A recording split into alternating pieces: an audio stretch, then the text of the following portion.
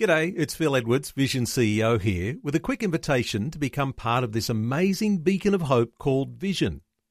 Together we can put our love into action to help people of all kinds build or rebuild their lives on the truth of God. Please consider the part you can play during our upcoming Visionathon appeal, remembering that it's your support that makes Vision possible, including this podcast. Audio on demand from Vision Christian Media. What kind of impact are you having on your family? How effective is your word as a parent, as a mother, a father? World changers draw their families to Christ, but those that are changed by the world drive their families from Christ. Today on A New Beginning, Pastor Greg Laurie brings strong encouragement about our responsibility to reach our most important mission field, our families. Understand that they're watching you, they're looking to you as an example. Be a good example. This is the day when the lost are found. This is the day for a new beginning. Amazing grace, how sweet the sound. Again you hear all the angels are singing. This is the day when life begins. Why is it that our families are often the most challenging people when it comes to sharing our faith? It could be family dynamics or the baggage of the past. It could be they think it's a phase we're going through. It can be too easy to put off, to procrastinate, thinking that, well, I'll have that conversation later. Today, on A New Beginning, Pastor Greg Laurie points out that we need to share Christ now. We never know how much time we have. We never know how much time they have.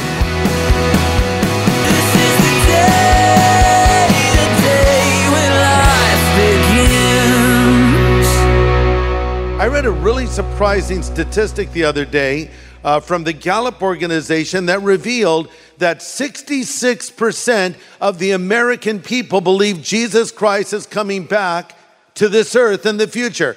That's not 66% of Christians, that's 66% of Americans. And usually when they poll Americans, it's under 50%.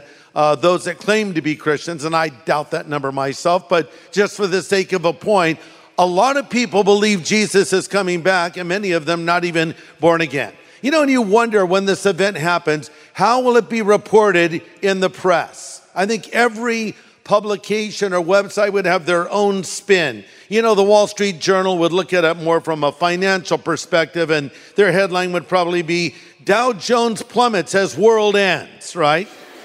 Victoria's Secret would say on their catalog, our final sale, maybe, I don't know. Sports Illustrated, more from a sports viewpoint, game over. USA Today, they're very brief in their headlines. We're dead. Yeah, that's USA, we're dead. Wired magazine, more into the latest technology, the last new thing. Rolling Stone would probably have the headline, the Grateful Dead reunion tour. I don't know, something like that. Ladies' Home Journal, you know, they always have articles on weight loss, right? Lose 10 pounds by Judgment Day with our new Armageddon diets. And the Food Network might have something along the lines of cooked goose recipe. Yeah, well, however it's reported, this we know, Jesus Christ is coming back again.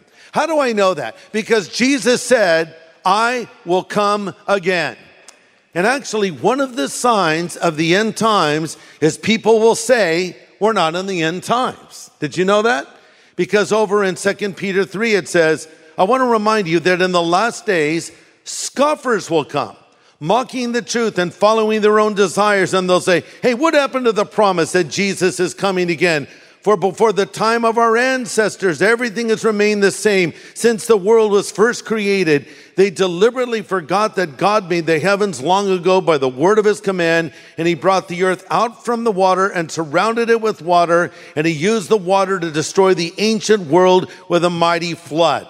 So this, of course, is a reference to the flood of Noah, and that brings us to our topic, which is the world changer at the end of the world. Noah was a last days believer. You say, but how is that possible? Well, he was living in his last days. He was living in the days before the flood. Now, we're not going to have another flood, but we are going to have the fire, the judgment of God. So He, in effect, was waiting for the flood. We're waiting for the fire. He was in his last days. We're in our last days.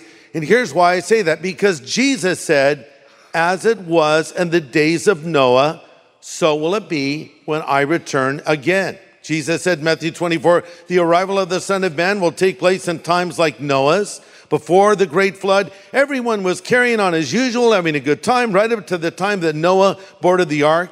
They knew nothing until the flood swept everything away, and the Son of Man's arrival will be just like that.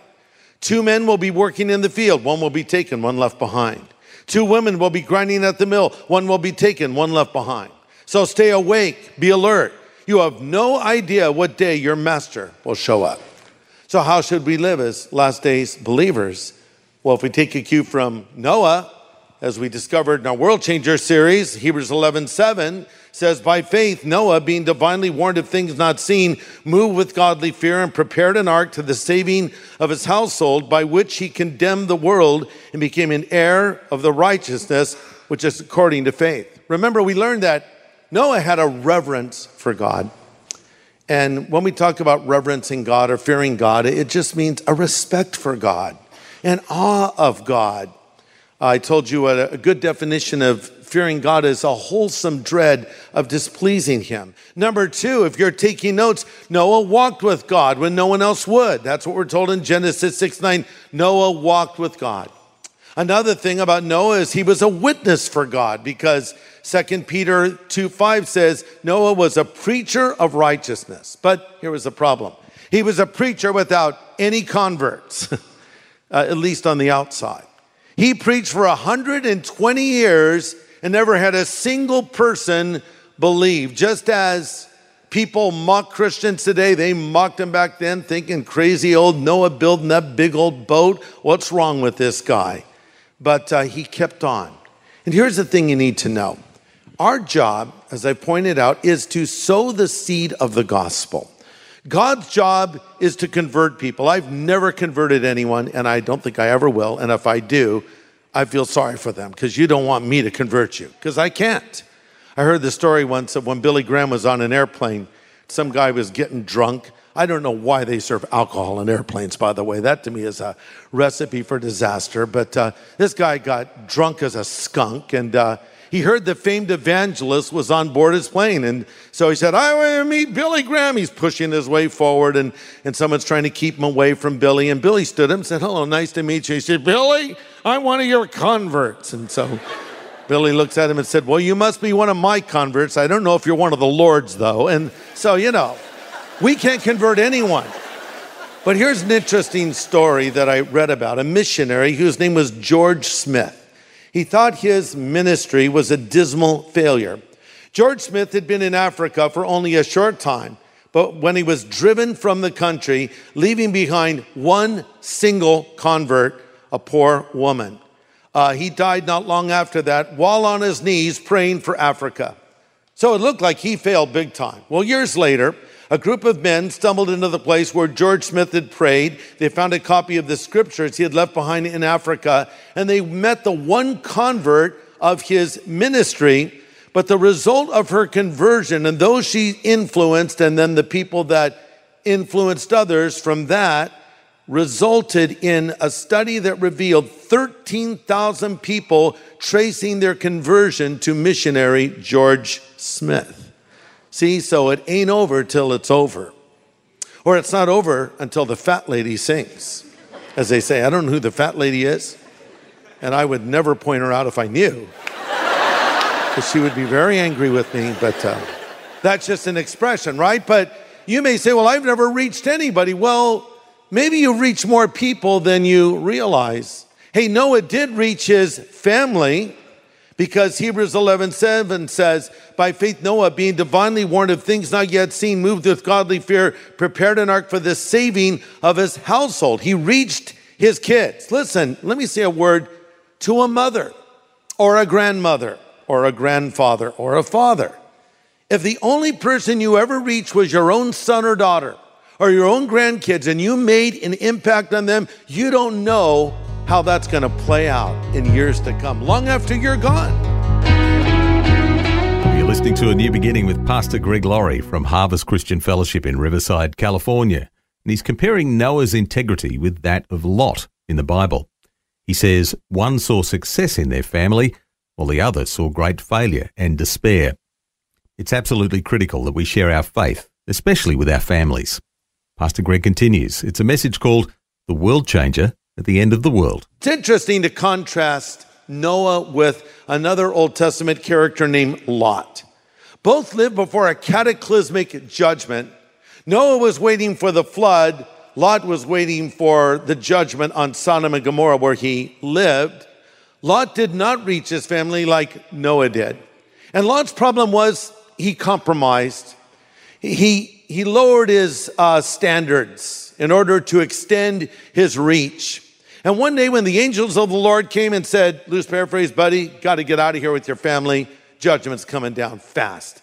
He went to his sons-in-law and told them, and they laughed in his face. They thought it was some kind of a joke. And he basically had to be drug out of the city. And that is why Jesus said, remember Lot's wife. Why should I remember Lot's wife? Well, as she was leaving Sodom and Gomorrah, she was told not to look back, and she looked back. And by the way, the phrase that describes her looking back doesn't just mean like that. No, it's more like she looked with longing. She looked with longing. Have you ever looked at something with longing?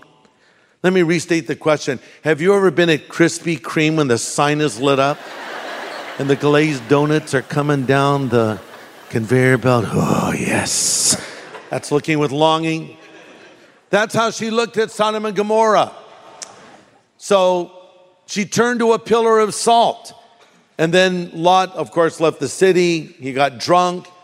He had incestuous relations with his daughters. It's just a mess, horrible thing. Noah spoke and his family moved. Lot spoke and his family laughed. What kind of impact are you having in your family? How effective is your word as a parent, as a mother, a father? Well, world changers draw their families to Christ, but those that are changed by the world drive their families from Christ. I'll tell you what, one of the worst things you can do is raise your kids in a Christian home and be a full-on hypocrite. Look, we all have moments of inconsistency and even hypocrisy. Everyone must admit that. But when you're playing a game and you're putting on a show and you're saying you love Jesus and then you're contradicting it by pretty much everything you say and do, that is a great way to drive your children from Christ. Don't do that to your kids. Understand that they're watching you. They're looking to you as an example. Be a good example. Noah was that man. Now God gives him a very unique command. In Genesis 6, verse 14, God says to Noah to build an ark. And Genesis 6:14 says, God speaking, build a large boat from gopher wood and waterproof it with tar inside and out, then construct decks and stalls throughout its interior. Make the boat 450 feet long, 70 feet wide, 45 feet high, leave an 18-inch opening below the roof all the way around the boat. Put the door on the side and build 3 decks inside the boat, lower, middle, and upper. Now this would require a supreme act of faith because there was no body of water nearby. In fact, to the point, it had never rained on the face of the earth. The earth at this point in the book of Genesis was sort of like a big giant greenhouse. There was sort of this water canopy over the earth, creating this greenhouse effect. But God said a flood's coming. And so he told Noah to do something that had never been done before, to build this ark.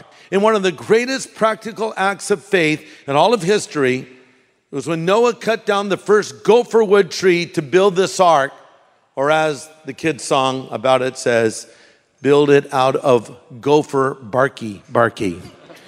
And that's exactly what he did.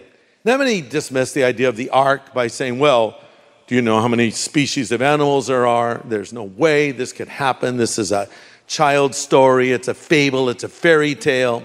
Millions and millions of species. There's no way that even a small portion of them could be put into this one boat, no matter how big it is. But that's not true.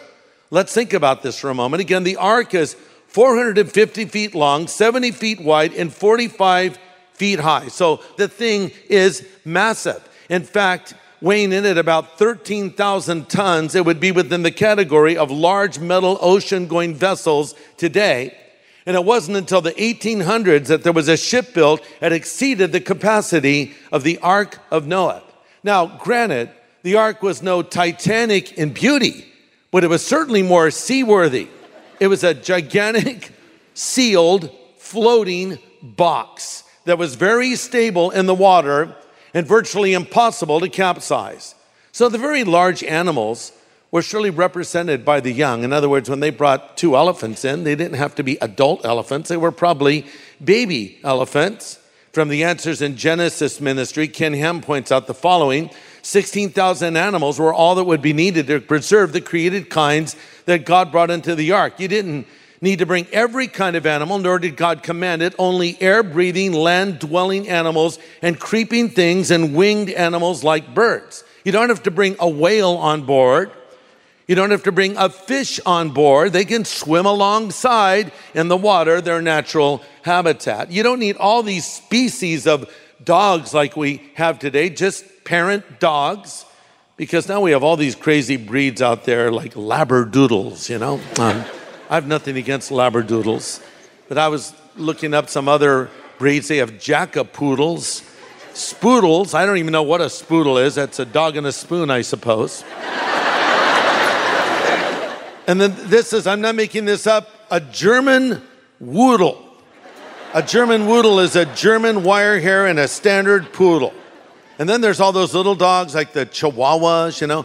I would put them in the rat category, by the way. I don't really think they're dogs. And especially if you push a dog in a stroller, I don't know what to say to you. I do know what to say to you. If you push a dog in, how many of you push dogs in strollers? Okay. Nobody's admitting it, but I know there are some of you. Okay, if you do, I just have one word. In love, stop. Just please stop. Okay. So this is doable. And not only is it doable, it was done.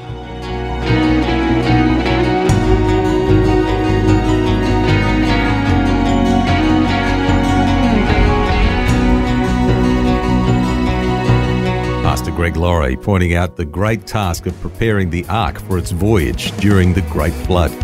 We're studying the life of Noah today as part of Pastor Greg's series World Changers. And Pastor Greg will continue on Monday with more insight into the life of Noah. Hope you can join us, same time. In the meantime, have a great weekend. This is the day when life begins. Now, for a copy of today's full message, get in touch with Vision Christian Store. It was called The World Changer at the End of the World. Just go to visionstore.org.au or call 1-800 00 50 11.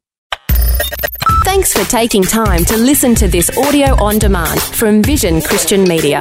To find out more about us, go to vision.org.au.